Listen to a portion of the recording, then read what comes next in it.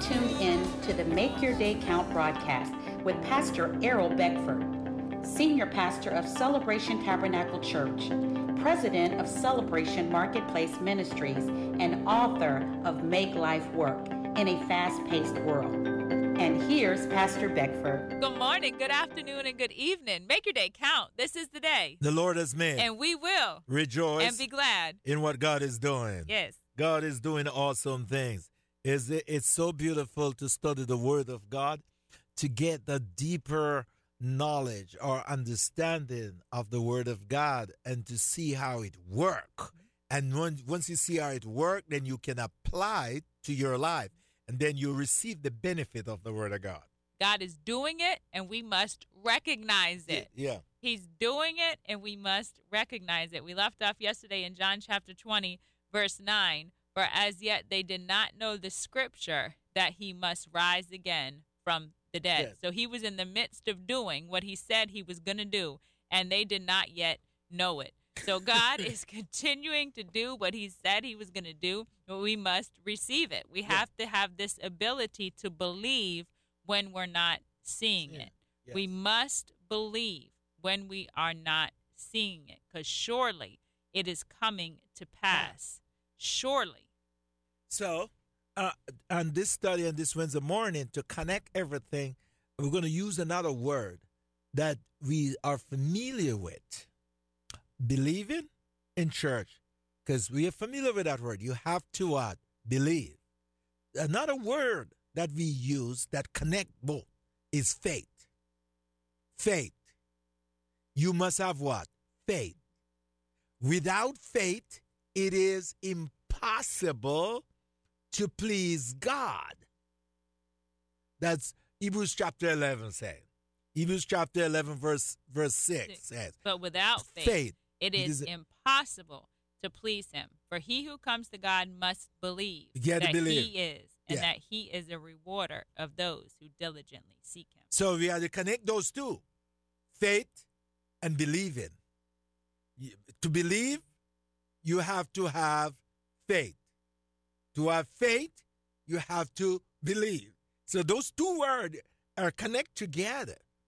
So he who comes to God must what? The first one must first believe that he is. That he is. That he exists. Right. And that is going to come through faith.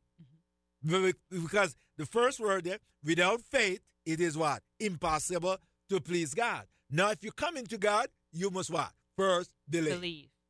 All right, go ahead, Dan. And believe that he is a rewarder of them. Of those who diligently seek him.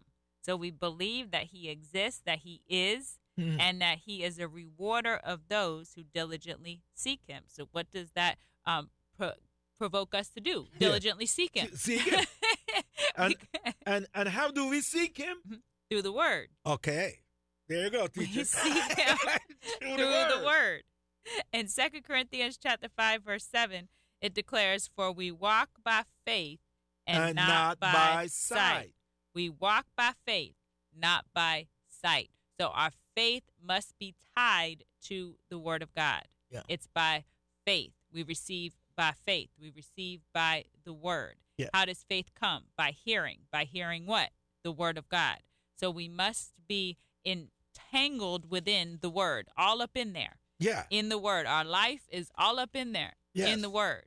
So when we have the word for our situation, we walk by the word. We walk by faith, not by sight. We do not go by what it looks like. We do not go by what it feels like. The word of God is the final authority to every situation, to every circumstance. The word of God is the final authority. And it must be, because if there is no final authority, there's going to continually be conflict. There's continually going to be questioning. There's continually be confusion and double-mindedness.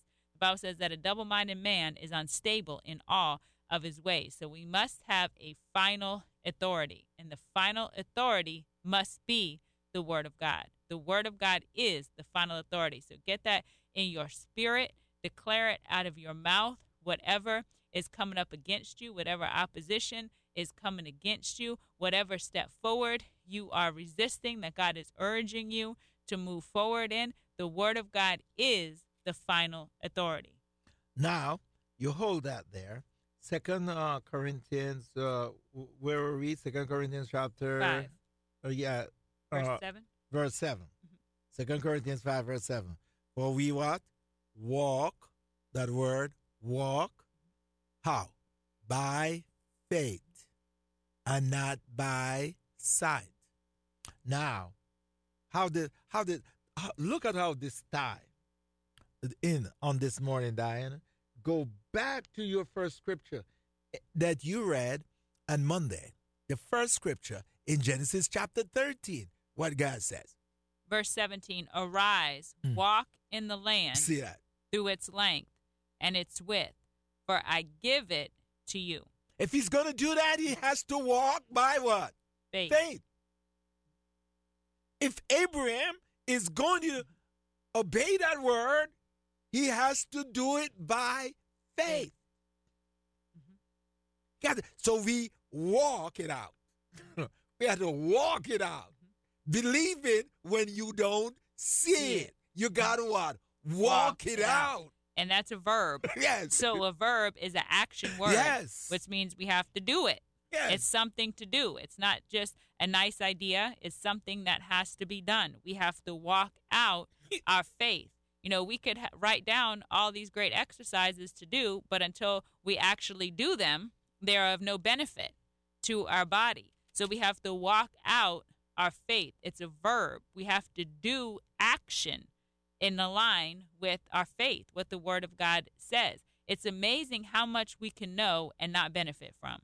You know, you could know all the healthy recipes and never eat them and never benefit from them. So it's amazing how much knowledge we can acquire. You could study all day and all night about exercise and nutrition, but if you don't ever put it into practice, you could just put a little bit of it in practice and benefit. Yeah, that's right. Now, Dan, you hold those two scripture. We're just going to see. Why? Because we are exercising from John chapter 20, verse 9. Why the disciple did not believe? Because they did not know the scripture. So why are we not seeing miracles? Because we do not know the scripture. So we got to know the scripture. In other words, to know it, to understand it. Okay? So here we go. Faith has to be what? Walked out. Whatever God tells you, it carries faith. And then faith is action. Has to be walked out. Now, get it in James chapter. Let's go to James. James chapter 2. James chapter 2, verse 17. James chapter 2, verse 17. 2 Corinthians 2, verse 5 says, 2 Corinthians 5, verse 7 says, we walk by faith and not by sight. Now, look at what James says. James chapter 2, verse 18. 17. Thus also faith by itself, if it does not have works, is dead. Yeah, go ahead, read it. But someone will say, you have faith and I have works. Show me your faith without your works, and I will show you my faith by my works. You believe that there is one God. You do well. Even the demons believe and tremble. But do you want to know, O foolish man, that faith without works is dead? So that faith that does not has a correspondence action where you're working it is dead faith. Mm-hmm. It won't produce. It can produce. That's the end of it, a thought. Abraham can't get the land unless he what? Walk it out. In Genesis chapter 13. In Genesis chapter 13, he says, I have given it to you, but in order for you to receive it, you have to go in there. You have to go, and you have to walk through it in order to take it.